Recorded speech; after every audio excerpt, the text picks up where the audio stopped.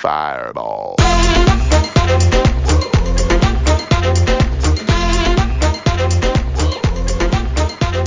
It's Hunt with Bruce, back again, week 5, episode 5. You're probably wondering why I said we're back again. It's because we were trying to be back last week for episode 4, but as we mentioned when we started the podcast, technical difficulties may happen because we are not very good when it comes to the computers.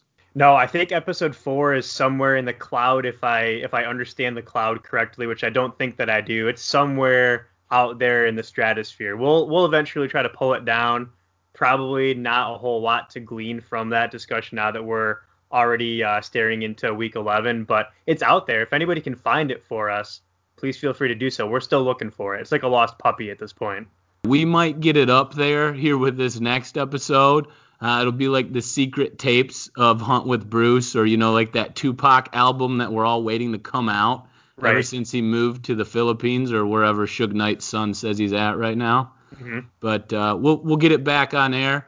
And Ryan, it was, again, a fun week in college football. Not as crazy, I think, as weeks past.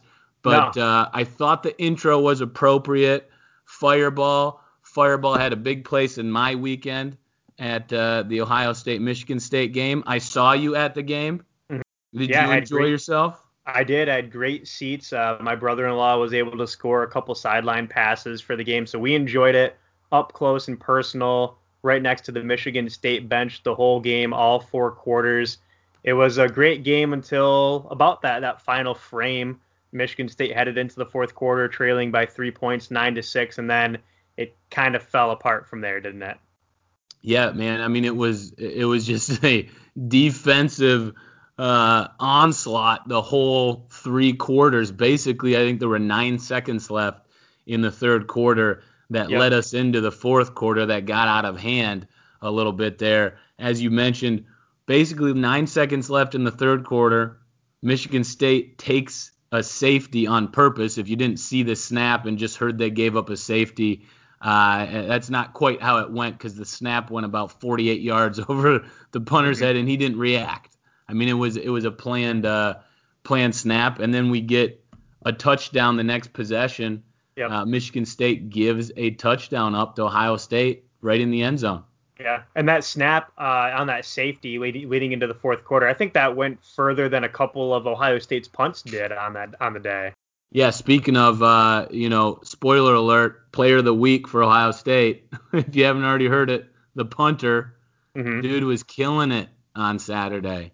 What did you tell me? Was it 6 of 9? Yeah, 6 out of the last 9 drives for Michigan State in the second half started inside their own 10-yard line. The best field position they had in the second half started from their own 25. So it was a battle of field position. Being a defensive battle as it was, pretty much the entire game, you started to figure that whoever had that advantage in field position or made the fewest mistakes was ultimately going to come out victorious. And clearly Ohio State won the field position battle. They also made the fewest mistakes at the end of the day as well, which is what gave them the victory. Yeah, they won the turnover battle. MSU had 3 turnovers, all of them costly. It's hard to think one was more costly than that touchdown. And I want to play it for you here real quick, because I don't think anybody knew what was going on. And before we knew it, you're uncovering a pile, and it's full of Ohio State players, and it's a touchdown. Lombardi in an empty backfield. Now Nelson motioning, and the snap hits him. Wilson in the ground, and Ohio State's got it for a defensive touchdown. We'll see who's on the bottom of the pile, but the snap hit Nelson while he was moving in motion. And Ohio State's going to come up with a defensive touchdown, and it is Draymond Jones, I believe. Ball recovered in the end zone by the defense. So one thing about that play, and of course I'm watching the highlight again here as we listen to it, but Lombardi tried to scoop it and make something out of the play, where if he would have just jumped on it, he was the first one to the ball. Maybe we just give up another safety again. I would assume that's what would have happened. And instead, he tries to make a play, and when a 300-pound guy jumps at your arms, you're probably not pulling it out from underneath him. I agree. We were right down by the end zone on the sidelines when that play occurred, and you saw the fumble, and Ohio State jumped on the ball. That sucked the energy right out of Spartan Stadium. They couldn't recover from there as much as they tried to get Lombardi in rhythm after that. Things just didn't seem to be working for Michigan State all game. They ended up 2 for 16 on third downs, and both Lewerke and Lombardi, they were equally ineffective. Lewerke ended the day, completing less than 50% of his passes for 128 yards and a touch and one interception. Lombardi was 7 for 20 for 92 yards. He did have a nice 47-yard run. I believe he was the leading rusher on Michigan State's team as well. So offense again continues to struggle in East Lansing. I had asked the question last week, what offense we're going to see from Michigan State on Saturday, and it turns out we actually didn't really get to see an offense from Michigan State on Saturday. No, there was that lone drive, in my opinion, when Lombardi came in. They made the switch to him, and he had a solid, I can't remember, 85, 90 yards, went down the field. They only got a field goal out of it to make it 7-6. But it was a nice drive. I thought that Lombardi was the guy to go with, even though, again, like you said, there weren't any flashes of offensive intelligence on the field at any point in time. But you saw even after the game, Lewerke was quoted in saying that his arm doesn't feel good. He thought when he got benched, he was done for maybe the season. He said he might shut it down for the season. Then he gets put back in after that debacle in the end zone. And I understand it if you're punishing the freshman. You're saying Lombardi, the snap, the cadence was off. That's why it hit Nelson. But if Lewerke's hurt, there's no point to put him back in the game regardless of what's happening. He's hurt. I agree. Even though Lewerke finished with more yards through the air than Lombardi did, when Lombardi was in the game, they never quite got into a rhythm, but more of a rhythm, I think, than when Lewerke was in the game. And you had mentioned that final drive in the second half where the Spartans drove down the field with little time remaining on the clock to kick a field goal and end up going into halftime just down by 1. So I thought that there was a little more rhythm with Lombardi in the game, a little more consistency on offense, and he certainly opens up the playbook in a way that Lewerke can't with a bruised or banged up shoulder. So it'll be interesting to see how D'Antonio and the offensive coaching staff handles that moving forward. I guess my question to you would be, moving forward the rest of the season with just a couple of games left on the docket for the regular season at least, do you prefer Lombardi? Do you prefer Lewerke? Are you leaving that decision up to the hands of the coaches and saying, you guys deal with it? Well, I think if Lewerke's hurt at all, if his arm doesn't feel good, then he shouldn't play. Lombardi's more than just a serviceable backup. Put him in there. I actually think when we get to the offseason that we're going to see Lombardi push Lewerke and probably take that position over. Unfortunately for Lewerke going to that senior year, he might, in fact, I think he will lose that starting position. But if Lewerke's okay coming into the bowl game, then maybe you put him back in. You let him start when he gets healthy, in the next month or so. But if his arm's hurting at all, it's his throwing arm, you can't play him in the game. But that wasn't the only questionable call that I wanted to mention in this game that the Spartans made. A couple of them. One, the safety that we mentioned was to flip field position. But then you go in and the kicker kicks it out of bounds, which puts it back at the 50-yard line, not the 35, because they had to punt or kick off from 15 yards deeper. So you make up the difference there and bring it to the 50. Nullifies the field advantage you're going for. So poorly executed plan. I kind of get it. But then again, you've been playing field position the whole time, and Ohio State hadn't come away with more than one score in 3 quarters. So I don't know what changed other than maybe you get nervous because you're going into the fourth quarter, down 1, kick into the 50 maybe. Mm-hmm. The other one, you've got the reverse pass from Cody White. Now, we get, ineligible receiver downfield or lineman downfield on that play. Obviously, they're blocking, assuming Cody White's going to run it. For those of you that didn't see it, there was kind of a double clutch from Cody White, and that's when I think the linemen assume he's running the ball. Then he comes back up to pass it again. Guy's wide open. We score. Flag brings it back. Tough play in general. I thought that was the hugest momentum swinger of the game until we got to that fumble in the fourth quarter in the end zone. But gosh, if MSU scores a touchdown there, I think the wheels start coming off a little bit for Ohio State, and you start seeing the crowd get crazy. Yeah, the crowd was fired up after that touchdown before they knew it was going to be called back. And again, that was another play that happened right in the end zone where we were standing on the sidelines. And I jumped up. I was excited for it. I'm not a big Michigan State football fan, certainly hate Ohio State. So I wanted to see the Spartans come out with a victory in that one. That play was certainly exciting. And as I'm jumping up, you had Darrell Stewart Jr. run by me. We slapped hands. We were excited. And then all of a sudden, we both look on the field, and there's some dirty laundry there. And the play ends up getting called back. Unfortunately for the Michigan State offense, they couldn't quite get anything going after that. No, and, thank God my dad saw that flag and grabbed me before I could start the celebration in our section. For those of you that haven't sat with me or seen it go down, I usually start a frenzy that starts out with some high fives and then a jam pile at some point. And I was getting ready for that celebration, and he goes, "Hey, Riot's coming back." And so he saved me from having fun and then realizing the agony afterwards. But Pump the brakes. It was an unfortunate play, that's for sure. Yep.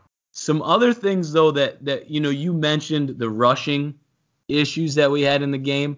So there were 18 rushes by MSU against Ohio State, the fewest D'Antonio's ever had in the game, the fewest attempts. What's even more crazy about that stat, 6 of those rushes were by running backs.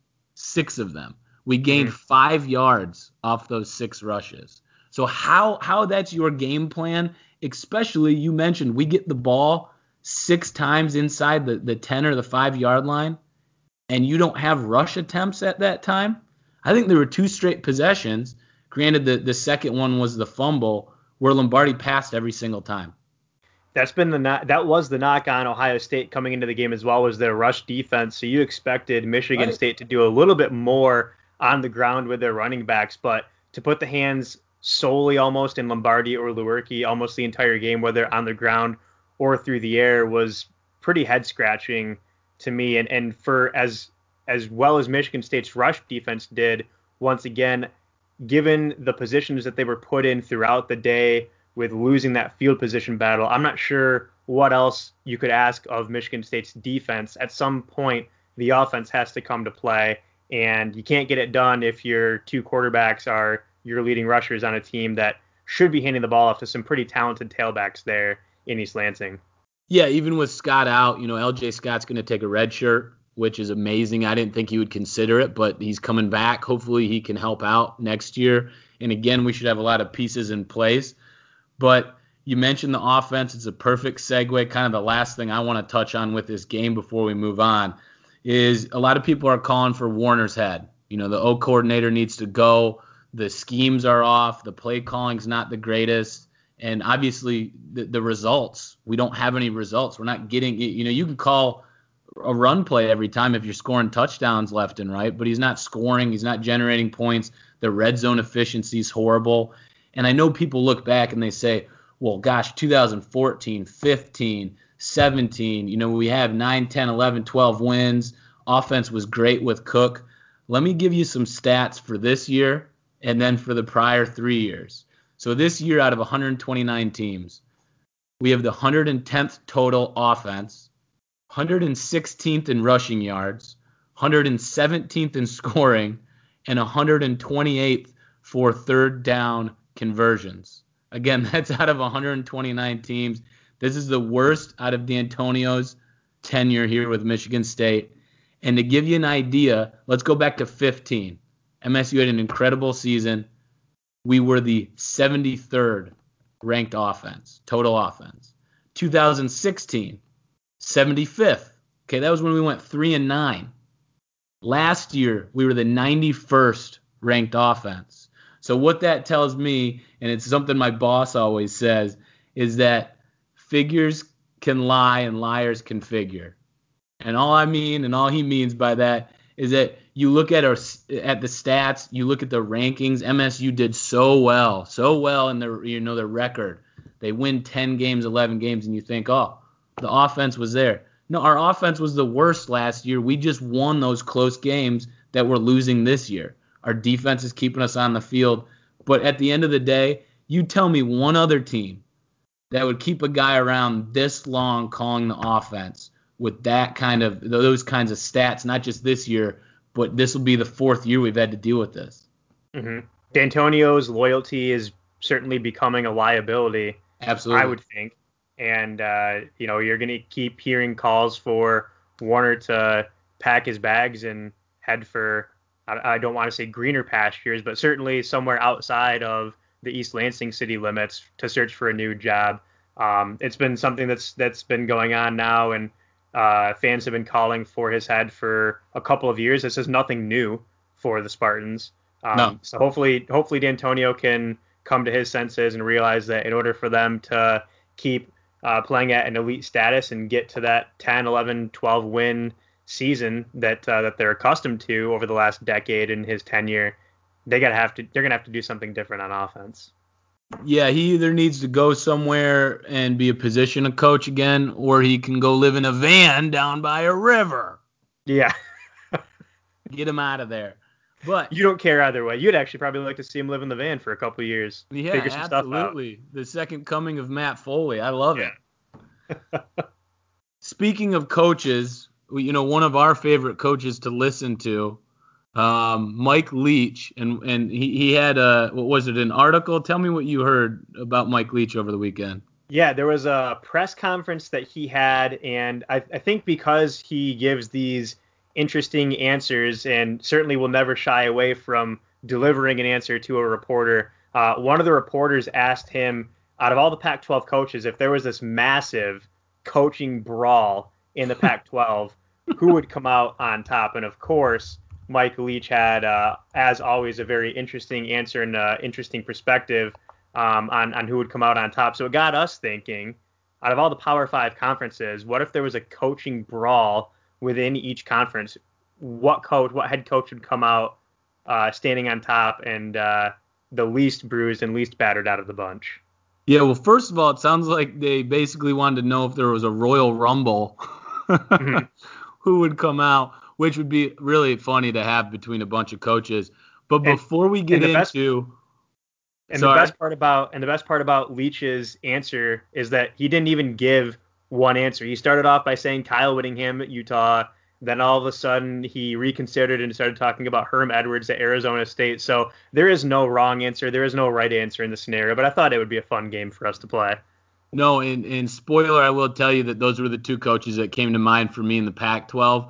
We'll get into your answer about the Pac-12 and the rest of the conferences.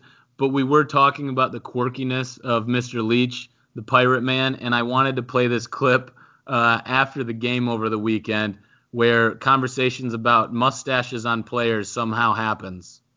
Control the ball. Yes, sir. What is it? It's a little mustache. Oh, yeah, there we go.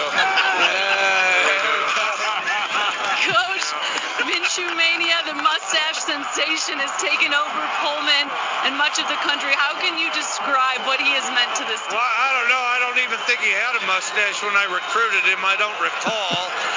And then he's got more than a mustache, too, and I don't know why everybody only notices his. A lot of these kids have mustaches. Anyway. And now you do, too. You're rocking it.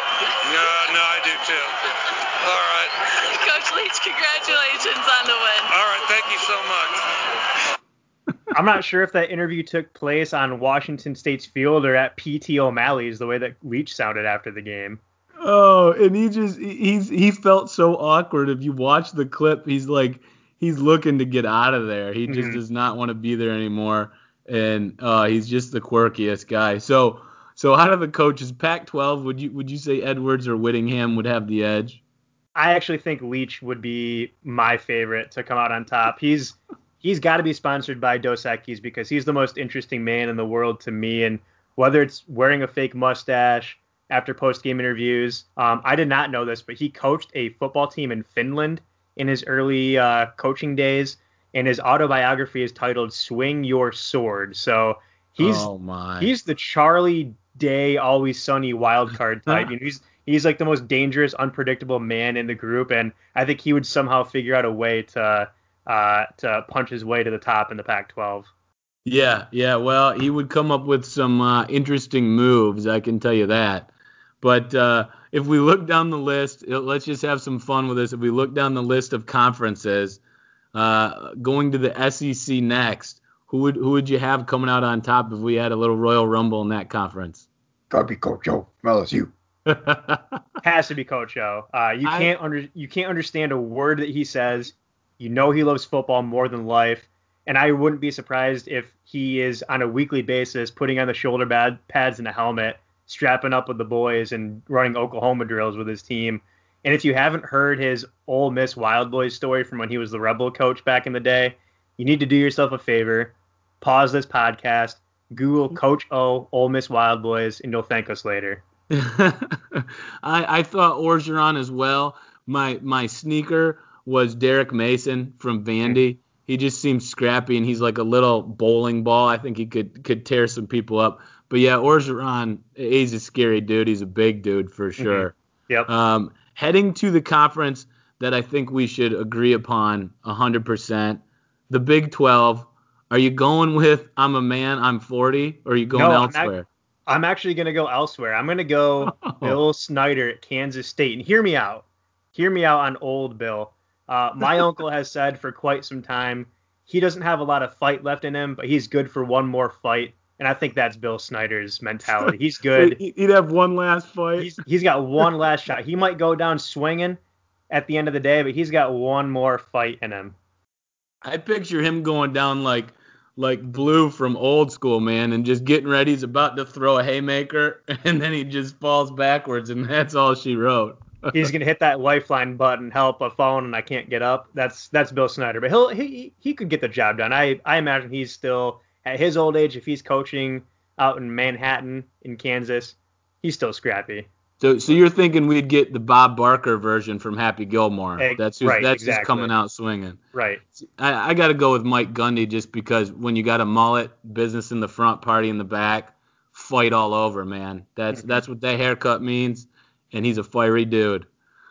What about if we jump to the ACC? Who did you have out of those guys? We might be in agreement here, but I think it's Steve Adazio at Boston College. Bingo. I think he looks like he could be delivering pile drivers from the top rope at a WWE SmackDown event.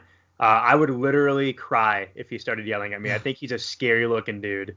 He's like Goldberg's dad or something from back in the day wrestling. Yeah, he's the guy. That's the perfect description of him. Now, we might have to go, when we get into the Big Ten here, we might have to go new school and old school, because I think with the changes last season coming into this season, I'm not fighting Scott Frost no matter what. True. But if we look to the old school guys, there's a couple that stood out to me, one of which is Mr. Pat Fitzgerald from Northwestern. Dude played Classic. football. I believe he was a backer. And then you got Mr. Braum from Purdue, that also is one of those guys that just from a stern, firm, angry guy, like I look at him and I'm like, all right, he probably could throw down as well. And he played football. Yeah, he did. The one thing I will say before I give my pick on the Big Ten, I know who would be the first one out. I think it'd be Urban Meyer. We'd find him in the corner, scarfing down to Domino's, crushing up Advil to deal with his headaches. I think he'd be the first one out. But my pick, it would be Jeff Braum at Purdue. He was a former, not NFL Europe, a former XFL quarterback. That's right. He was literally knocked out of a game, seeing stars knocked out is what I'm talking about. He came back the next week in the on-field interview in the pregame. They asked him how he was able to come back and not miss a game after being knocked out the previous one. And he said, "Is this the XFL? Yes, it is. Do I have a pulse? Yes, I do. Let's play some football." So that's spoken like a true warrior. He's a dude I would not want to mess with. I'm so glad that you had that quote or remembered that quote, because it was hilarious. I remember seeing that. So, I think ESPN played it pregame during one of their games earlier this year. Yeah, it's that's a tough one. So we've got the Royal Rumble winners that we'd have. Who would you have coming out if we just threw all the conferences together? Everybody's in the ring. Everybody's in the ring? Man, oh, yeah. That's a tough one. I don't think it's Bill Snyder. He's already, after the Big 12 fight, I think he's pretty much down and out for the count after that. He'll retire. I'm going to stick with Coach L at LSU. I don't think anybody would want to go up mano-y-mano. Let's go Joe down Bayou Baker for the LSU. He's a scary looking dude, like you said. He's big, he's ferocious, and his team might not always be the best in the SEC, but I can't imagine a more passionate college football coach who can time and time again find a way to get the job done. See, I just think of who could take a stone cold stunner out there and then slam the beers afterwards in celebration. And so I got to go with Steve Addazio. He looks the most like Stone Cold. He's going to hand out the double bird, kick to the stomach, and finish her off. And then he'll celebrate with the beers.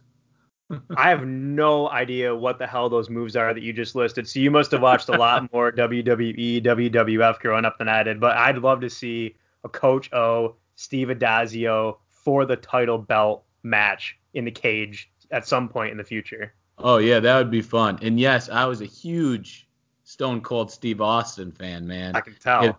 If you don't know what's going on when that glass breaks, you don't know that means Stone Cold's coming out, man.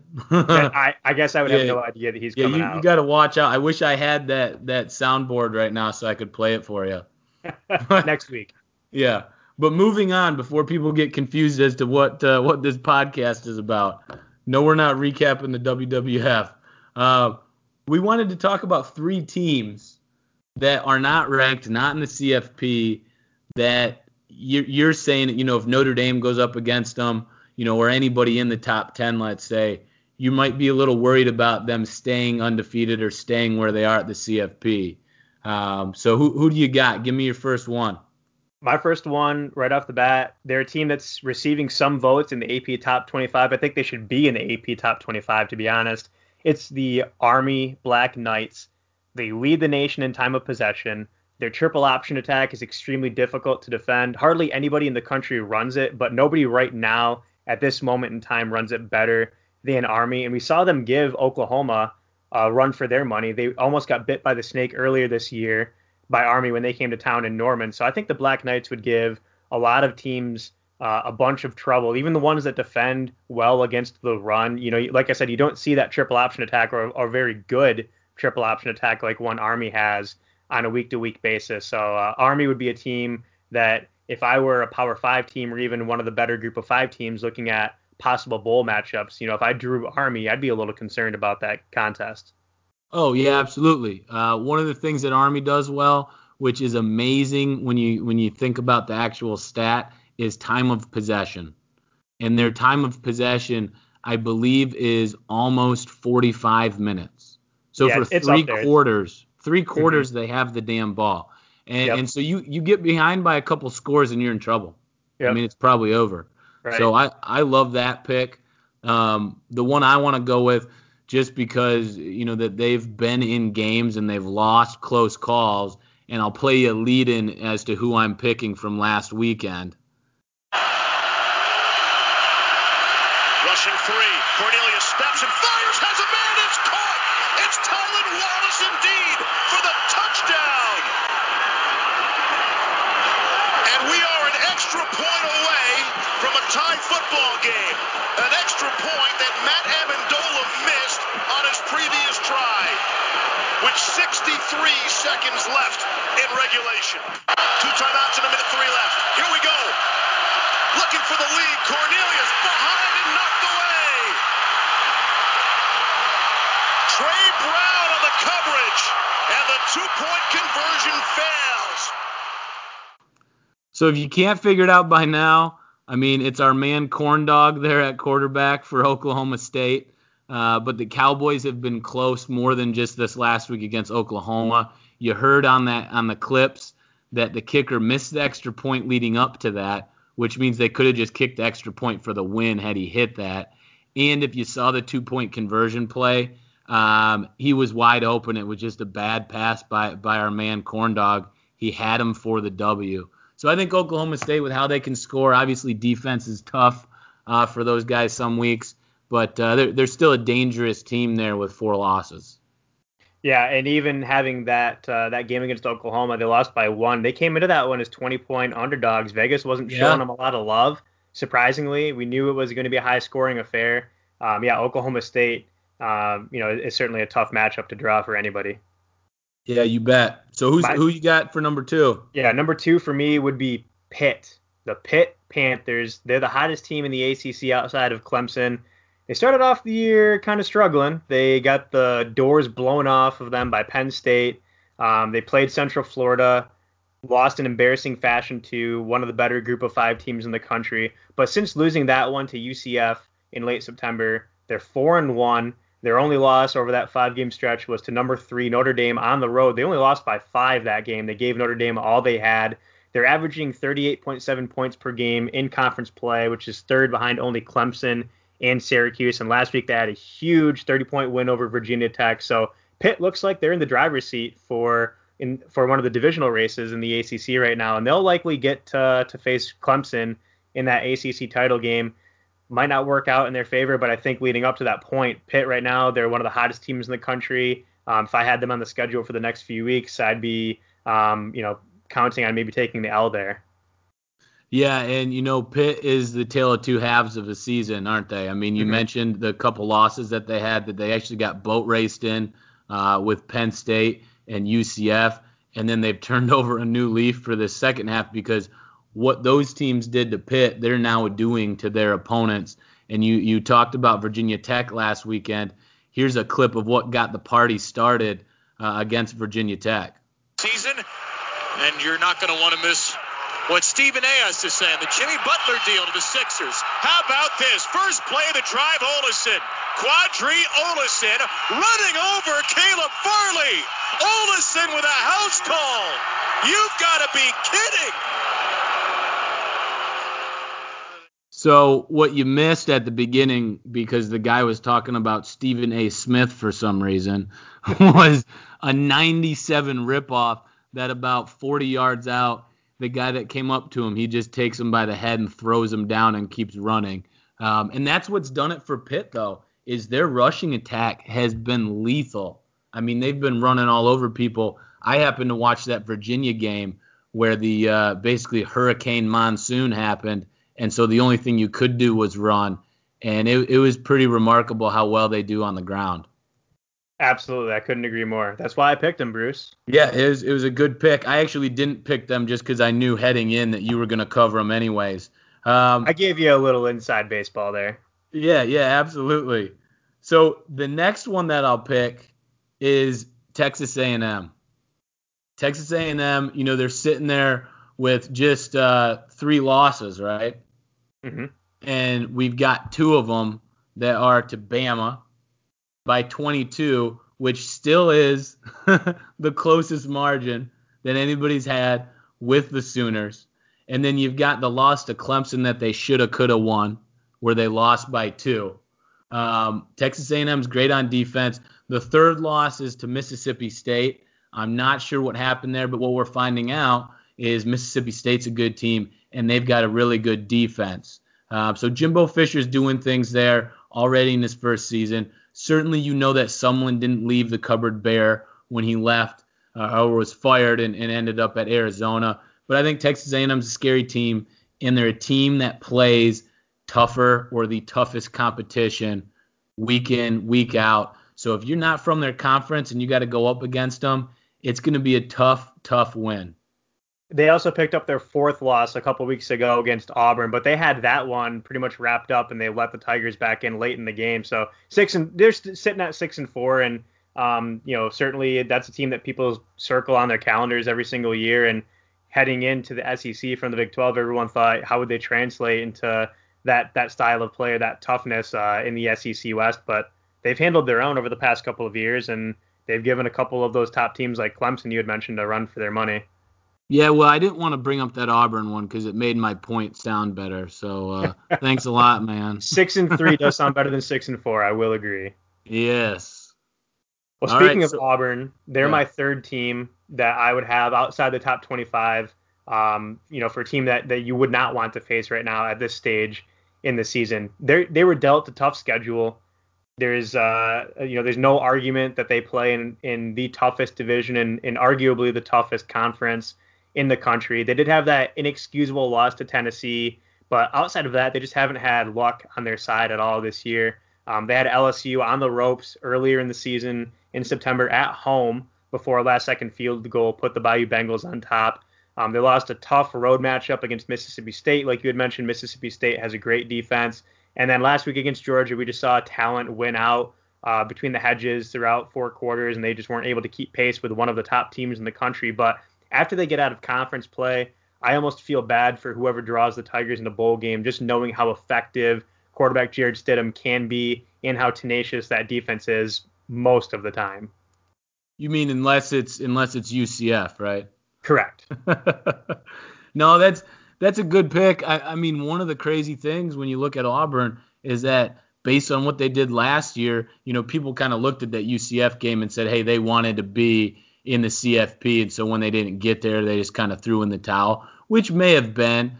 I'd argue the UCF team was really good and could have given, pretty much anyone a run for their money.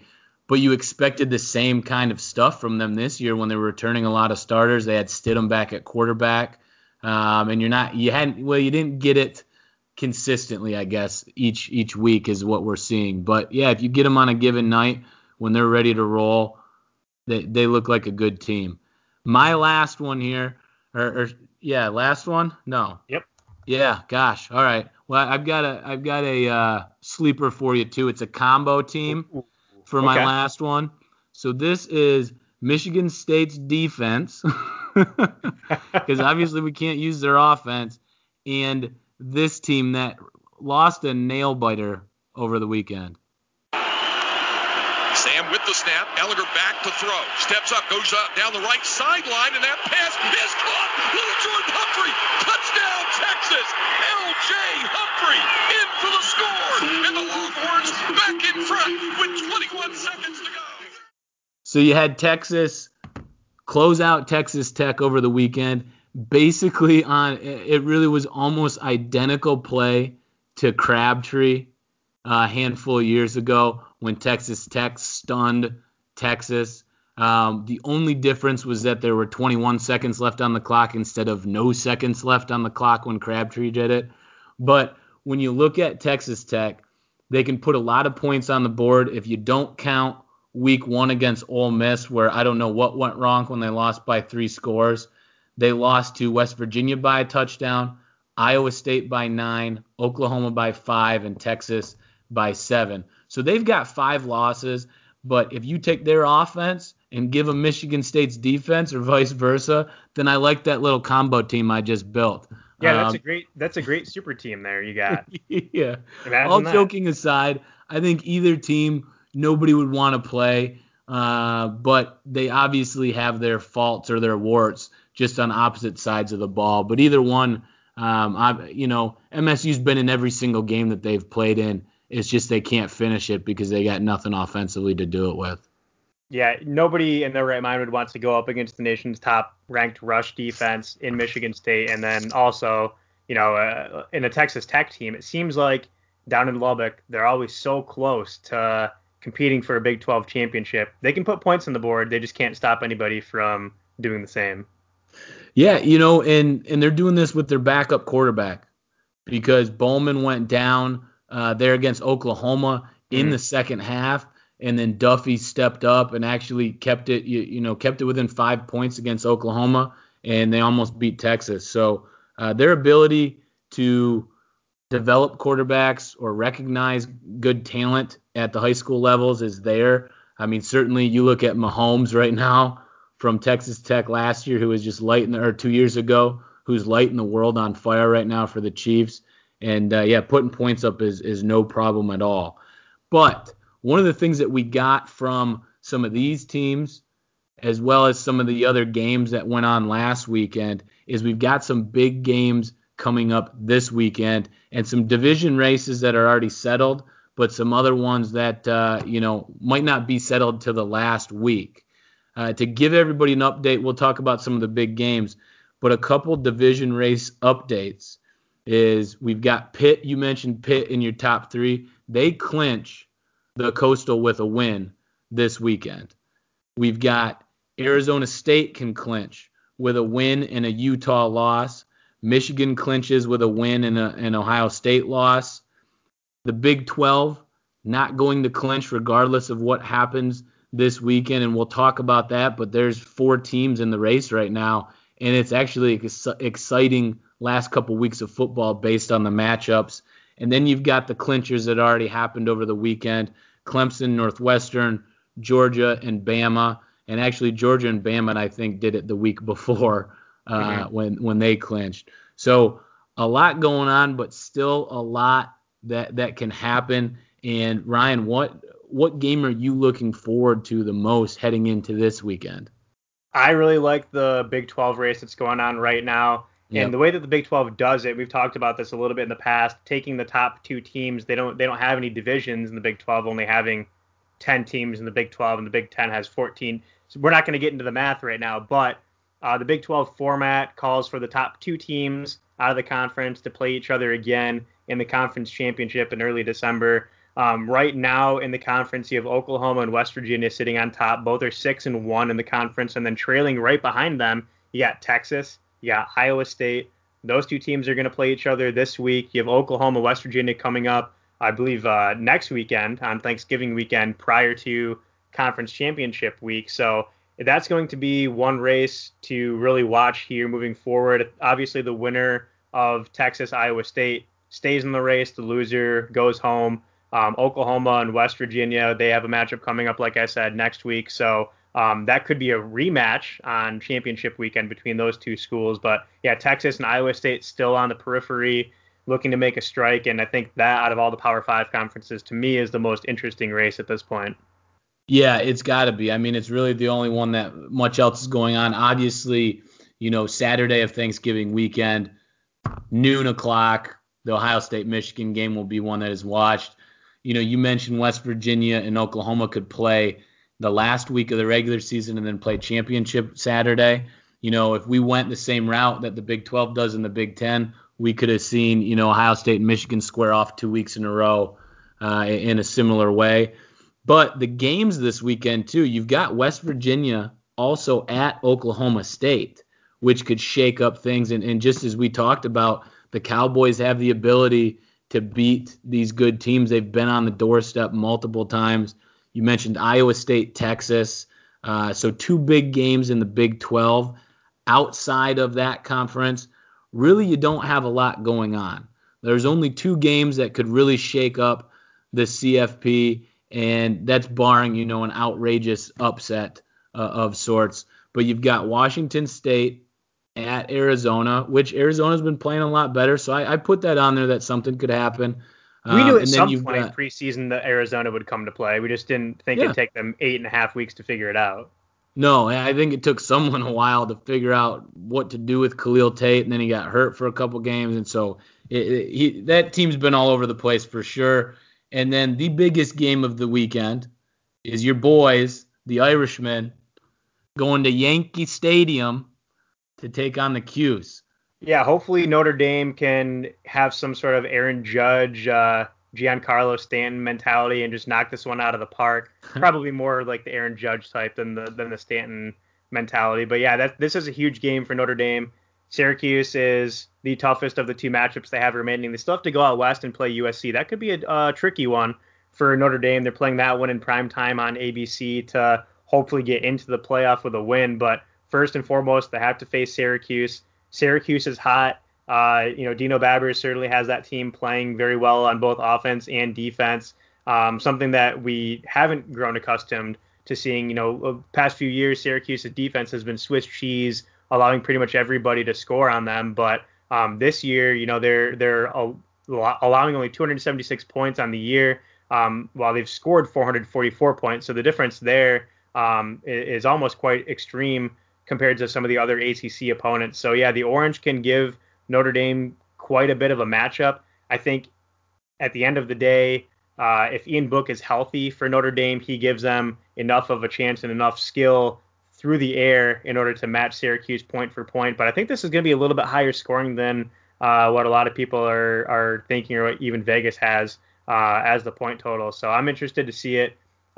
Thank God it's a 2:30 game. I don't know if I could stay up again, with a pending heart attack for one of these 8 p.m. games one more time this year for the Fighting Irish. So I'm glad it's a mid-afternoon game, and that way I can either be really happy or really upset the rest of the way for the weekend.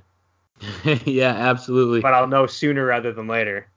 That's true. That's true. It'll be a big game. I have not been to one in a baseball stadium, so I'm not sure what it's like to take them in that way.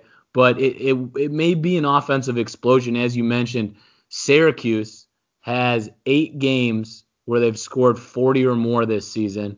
And when you look at Notre Dame, they had 56 against Wake, 38 against Stanford, 45 Virginia Tech, 44 Navy, 42 Florida State. So you've got another 6 games there where they've gotten closer over, that 40-point total. So this could be, it could go both ways. I think it'll be a great game. The Vegas spread is the toughest spread, I think, of the weekend for me to read. I think it's at 10.5. And for me, that kind of reminds me of that Northwestern Iowa game where you're like, well, Northwestern could win this game, and they in fact did. Could Syracuse win this game? And if they could, is 10.5 too much? What do you think about the spread? If I were a betting man, which I am on a weekly basis, at least on this podcast, most certainly. If I were a betting man and I saw 10.5 points here between 2 ranked teams, one of them number 12, the other number 3, in a neutral site, and actually, I'm not sure how neutral. I'm sure the Notre Dame fans will overwhelm the Syracuse fans the stadium, but Syracuse doesn't have very far to travel to Yankee Stadium, whereas Notre Dame has to load up the planes or the buses and take the trip out east to the state of New York. So it's not it's going to be unfamiliar territory for both teams playing inside of a baseball stadium, but I think Syracuse will still travel well. And look, we've seen them give Clemson a huge fight earlier this year where they dropped one on the road in Death Valley. So Syracuse is more than capable of competing with a top 5 team. And Notre Dame, with all that pressure they have on them right now, everybody has their eye on them, knowing that if they drop a game, they don't have a conference championship to make up for it. So it's almost you got to win out to make the playoff for them. So that pressure, we might see it come out this weekend and start to weigh heavily on their shoulders, and we'll see if Syracuse can take advantage of it. So I guess to answer your question, that was sort of a long-winded answer, but I'd take the 10.5 points. All right. Well, you heard it here. Take the 10.5. That's a good segue into our picks for the week. Before we make the picks, if anybody's wondering why we didn't talk about any SEC games over the weekend coming up, let me tell you what 8 of the teams in the SEC are doing. They are playing Rice, Citadel. Ooh. That's you Bama fans over there. Middle Tennessee State, Idaho, UMass, Liberty, who's in the FBS for the first time, UAB, and good old Chattanooga. So the SEC, you have the hardest week out of anybody. I'm not sure how the SEC is going to come out of this one without having some bumps and bruises. Yeah. That's a tough road. And you know what? Kudos to them. We can have this conversation another time, but they know they don't have to schedule anybody this week. They give their teams breaks before some of their bigger games, before the end of the season, and they still make it into the CFP every year. Sometimes 2 of them do. So I guess more power to them for taking advantage of something that is a little bit of a loophole in the scheduling. Alabama could trot out their men's field hockey team, and I think they would actually still beat Citadel on the football field. There's no doubt in my mind I'd go back there and throw footballs for them because I wouldn't ever get tackled by a Citadel player. I even heard someone saying that you don't have to worry about their QBs getting hurt. Tua's not going to go down because he will never be touched. Even if his knee is like broken, he can just stand on one leg and chuck the pigskin around for 2 quarters and then go out in the third like he normally does and get some rest.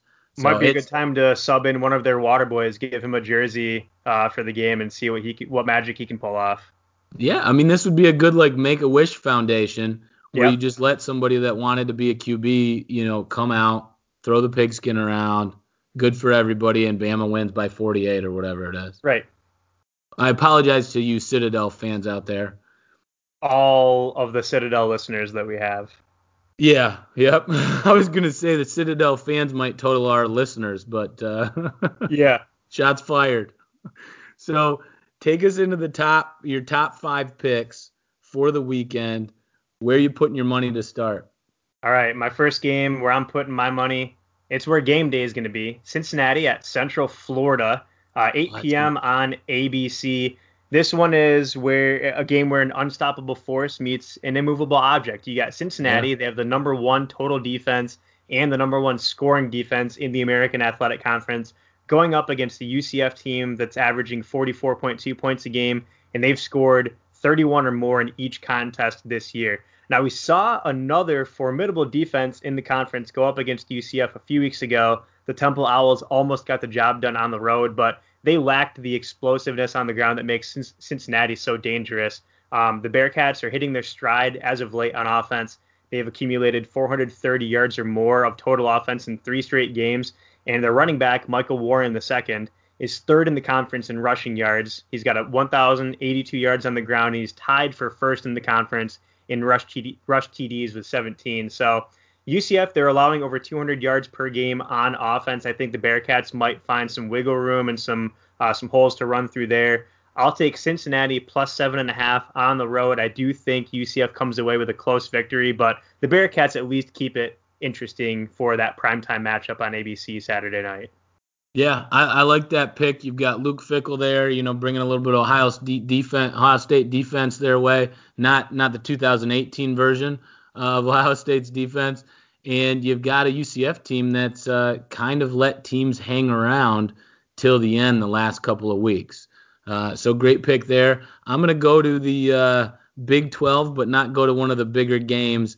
TCU has just been a dumpster fire this year after looking pretty solid against Ohio State. They go to Baylor, who's coming off a big win last week, and Baylor's only got to cover 2. I think they do that easily. I think Baylor will probably win by double digits, in all honesty. So for me, that's an easy one to take. The Bears by 10 or more, they'll cover the 2, no problem. Baylor's been playing some teams tough this year as well, so I agree. I don't think Baylor has any trouble covering that game on Saturday. Speaking of dumpster fires, though, Florida State, the Seminoles, they are in trouble, to say the least. I don't remember the last game that the Seminoles even were in or was close. They won against Louisville. I'm sure they picked up a couple other victories against probably some teams that the SEC is playing this week. But this week, they draw Boston College at home. The Eagles quarterback, Anthony Brown, he's listed as questionable after suffering an abdominal injury last week versus Clemson, but I don't think it really matters who's taking snaps under center this week for Boston College because Florida State, they've allowed 400-plus yards in 3 straight games. Last week against Notre Dame, they allowed the Irish to rush for 365 in a 42-13 loss in South Bend. So Boston College on the year, they're plus 10 in turnover margin. Florida State is minus 8. The Seminoles are one of the most penalized teams in the ACC. So Boston College, they take care of the ball. They're disciplined. Florida State doesn't take care of the ball. They're undisciplined. It's a dumpster fire. Call the cops. Press the panic button. Things are going south in Florida State very quickly. I'll take Boston College minus 1.5, 31-23, final score, Eagles. Plus you got Stone Cold Steve Addazio waiting to just finish off Willie Taggart for all right. you. For all you Mortal Kombat fans out there, finish him. Little finish him throwback. I think you're right too. Even without Anthony Brown, I don't think it's a problem. That defense will close them up, and the offense will score enough to get over the hump. And that game against Clemson without Anthony Brown, he went down in the first half, and they only lost by 20. And I know people think, only 20. But it was 27-7, and Clemson had been putting, 50, 60, 70 points on people week in, week out. Yep. So good pick there. I'm going to stay in the Big 12 for one more game, and unfortunately I'm going to go against your man, old Bill Snyder over there at K-State. They haven't done anything. They barely beat Kansas last week. They have Texas Tech coming into town, who we just talked about can throw up points like nobody's business. They got to cover 6. Texas Tech does. I think they do that easy. Kansas State hasn't been able to score any points at all. Kansas let them get over 20, but it's been a while since that happened before the Kansas game. So I think Texas Tech, again, double digits, no problem. Yeah, if Texas Tech can get to 27, they might be sitting pretty there. Yeah, by double digits. Right. My next game, going to go to the ACC. We had talked a little about Pitt, and I'm going to pick their game here. It's Pitt at Wake Forest. Wake Forest is a 6-point dog at home. I had mentioned that outside of Clemson, Pitt is the hottest team right now in the ACC. They have 3 straight wins despite starting the year 2-4. All of a sudden, the Panthers are the team to beat in the Coastal Division, which after that horrendous start to the year, I never thought would be possible. Wake Forest, they are coming off an impressive win against NC State. They had sophomore quarterback Jamie Newman making his first career start in place of the injured Sam Hartman, who's out for the year. This game, though, it'll feature 4 running backs in the top 14 for rushing yards in the ACC.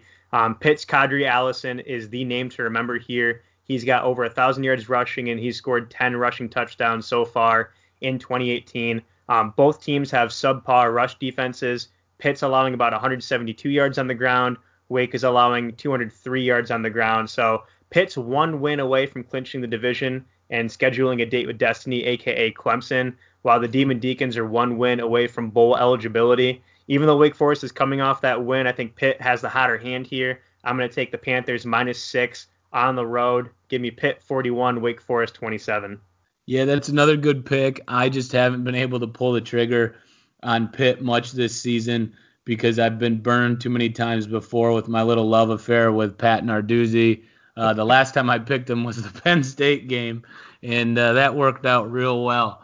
But they've been playing better football, that's for sure. Hopefully you didn't Wake bet Forest scares you. What? Hopefully you didn't bet your yacht on that game. No, I didn't, but it did hurt to start off, the early season games there to lose that one. And Wake Forest, like you said, that was a big win. It was senior night for NC State. NC State was playing for a New Year's Six bowl game. Yeah. And I guess, it's one of those Murphy's Law. Anything that can go wrong does go wrong for NC State, and they lose that game at the end. But yeah, hopefully Pitt. I'm cheering for Pitt, so I hope you're right that they pull it out and they cover. So good pick there. My next one, I'm looking in the ACC with you. NC State actually is at Louisville. Louisville's getting 16.5.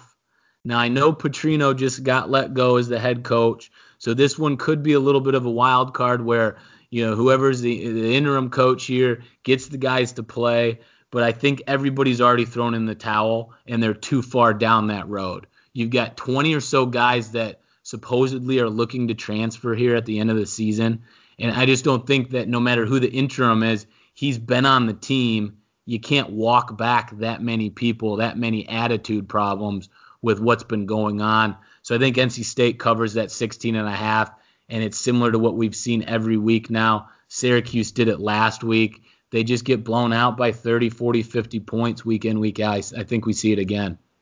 Great pick. I'm going to head back all the way into the northwest corner, the Pacific Northwest in the country. Oregon State at Washington. Do you like big point spreads? No. Well, I love... Unless it's Bama. Yeah, unless you're laying the points and it's Bama. Well, I love big underdogs, especially in the Pac-12, especially against Washington. This is the biggest point spread of the year for the Huskies. They are 32.5-point favorites at home. They've only covered once this year as a double-digit favorite. That was a 35-7 win against BYU back in September when they were favored by 18.5 points. I'm not sure what games Vegas has been watching, but Oregon State's offense isn't atrocious. No. From 2015 to 2017, they had the worst offense in terms of yards per game in the Pac-12, but this season, they're 7th in the Pac-12. They're averaging about 416 yards a game in total offense. But they do have the worst defense in the conference. They're giving up 542 yards per game. The good news here is that Washington hasn't scored more than 27 points in 4 straight games, and UCLA is the only conference opponent where the Huskies scored more than 27. So I'm going to take the points and pray the Beavers just get to like 10, so Washington can cover like 38-10. Washington won't cover, but they'll win something like 38-10. So give me Oregon State plus 32.5. I think Washington wins this one something like 35-13. So you're telling me Mark D'Antonio needs to go to Oregon State and pluck that offensive coordinator from the Beavers?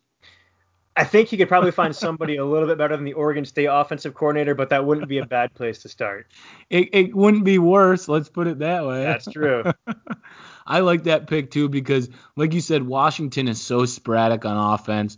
Normally they're pretty quiet and boring when it comes to putting points on the board. Oregon State did a number even on Ohio State. They lost by a lot, but they put up a bunch of points early on in the season. And if it's tough for you to buy in to what Hunt just laid down, just remember that Michigan did not cover against Rutgers. So Rutgers. They were at 39.5, and it's Rutgers, the worst team in Power 5 football. I'm surprised Alabama's not playing Rutgers this weekend. Yeah, actually, you know what? That's true. We all get to play Rutgers, and playing Citadel is tougher, so I guess it's our fault for scheduling week. Mm-hmm. Still don't know why we brought them in for the New York market, but we did. I'm heading, actually the Big Ten is where I'm heading. So again, good accidental segue here into the Big Ten. This one, it caught me off guard. I can guess a couple reasons why. Maybe it's the spread is what it is, but it's actually no spread. It's even. Northwestern at Minnesota is what I saw. I'm guessing it's because Northwestern clinched last week the West Division, and Minnesota came off shellacking Purdue 41-10. So I guess those two things combined is why it's an even match. But I don't think that Northwestern is going to sleep here. Even if you win the West and win the Big Ten championship, you're still going to have, if you have 5 losses or 6 losses going into a bowl game, it doesn't mean you get a better bowl game just because you won your division. So they still want to play to go 8-4 and get a heck of a New Year's Day game, most likely, down in a warm spot like Florida. They don't want to go 6-6 and end up, eating Little Caesars pizza at Ford Field. So I think Northwestern pulls this one out. PJ Fleck, talk about another team that's consistently inconsistent. These guys win a game and then they lose, by the same margin to a team that's worse than the week before. So I don't expect much from the Gophers. I like that pick. If it was anybody else but Pat Fitzgerald, you might call this one a hangover game for the Wildcats, but he'll have his team playing until the bitter end, and I think Northwestern wins that one easily. Let's hope. My final pick, I'm going to go back to where we started in the American Athletic Conference, South Florida at Temple. The wheels have fallen off in South Florida for Charlie Strong. They started out 7-0. They've lost 3 straight by an average of 19.6 points a game. And in the month of November, they're only averaging 19 points a game on offense. So, things are taking a turn for the worse in South Florida. They had 2 Temple. The Owls have the number 2 total defense in the conference. They're winners of 4 of their last 5 contests. Their only loss in the conference is to UCF on the road. Here, Blake Barnett, South Florida's quarterback, he's listed as questionable. He missed last week versus Cincinnati with shoulder soreness. And if he can't go, I think the Bulls offense is in serious trouble. I'm not going to pick the point spread here, but I will take that total. Right now, the over-under sits at 61. With Barnett questionable and knowing just how tenacious Temple's defense is, I'm going to stay with the under here. Take the under at 61, and I think Temple wins this one 34-25. Nice. I was waiting for that over-under pick. You got it. I like that too because Temple's D outside of Central Florida has been good, and you can't badmouth somebody for giving up points to UCF. They can throw it all over the yard. So heading into my last pick, I'm gonna go where you just came from. We're going out west. We're going to the Pac-12, and I'm looking at USC is at UCLA. Now the Trojans are coming off a loss to Cal 15-14. Cal's got a great defense as we've seen over the last couple of weeks. They beat Washington. And I think that USC is going to make it 2 in a row here and lose to UCLA. So UCLA is getting 3.5. I'm actually going to take the Bruins to win. They're going to be in the Rose Bowl. Chip Kelly's had them playing a lot better game by game by game. And so I think they come out with the W. And again, that'll be one of my picks here for 5 upset picks for cash money. Awesome. I would actually go the other way on that one and probably take USC, but it's certainly not one that I'm confident enough in to put in my top 5 picks of the week because it really could go either way. And we've talked already about a couple teams that are consistently inconsistent, and both of those teams are consistently inconsistent, to say the least. And to give you my 5 upset picks of the weekend, I've got Tennessee over Mizzou, Nebraska over Michigan State. I'm sure people were waiting. I'm sure people were waiting for me to say something about that spread, but I just can't trust that offense. And Nebraska's putting points on the board. It's at Nebraska. They're going to be hungry, and I just think I don't think we've got a shot. Virginia Tech over Miami, and Virginia over Georgia Tech. So the state of Virginia pulls away with 2 wins this weekend. The last one I had, so for 5 upsets, this is a pick 'em on everyone's behalf. You decide who you want to insert there. Do you want UCLA over USC, or do you want Oklahoma State over West Virginia? Your choice. Either way, $5 is going to pay out between $640 and $730. I like it. You had a little choose your own adventure there at the end for the parlay of upsets.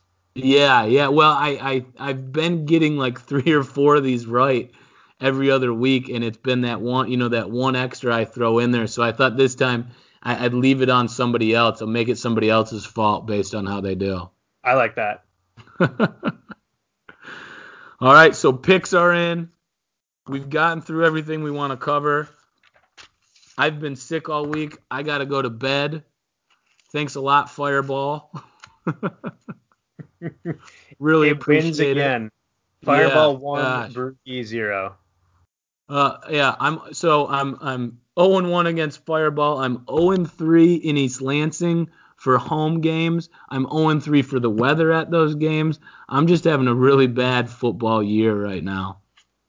Well, you are in first place in our Yahoo Pick'em League, so at least you could still cash out, $500+ at the end of the year if you continue in cruise control, as is your name. So things are not all doom and gloom in the Baruki household at this point. No, that's true. If I come away with that cabbage, that would make up for all the other losses I've had so far this season. There you go. All right, well, barring any technical difficulties, which I believe we fixed in this off week, we will have this bad boy up tomorrow, and hopefully we'll have the other one from last week up if you just want to listen to see how right or wrong we were from the week before. But thanks again for tuning in. We'll see you next week. Hunt with Bruce out. Corn Dog out.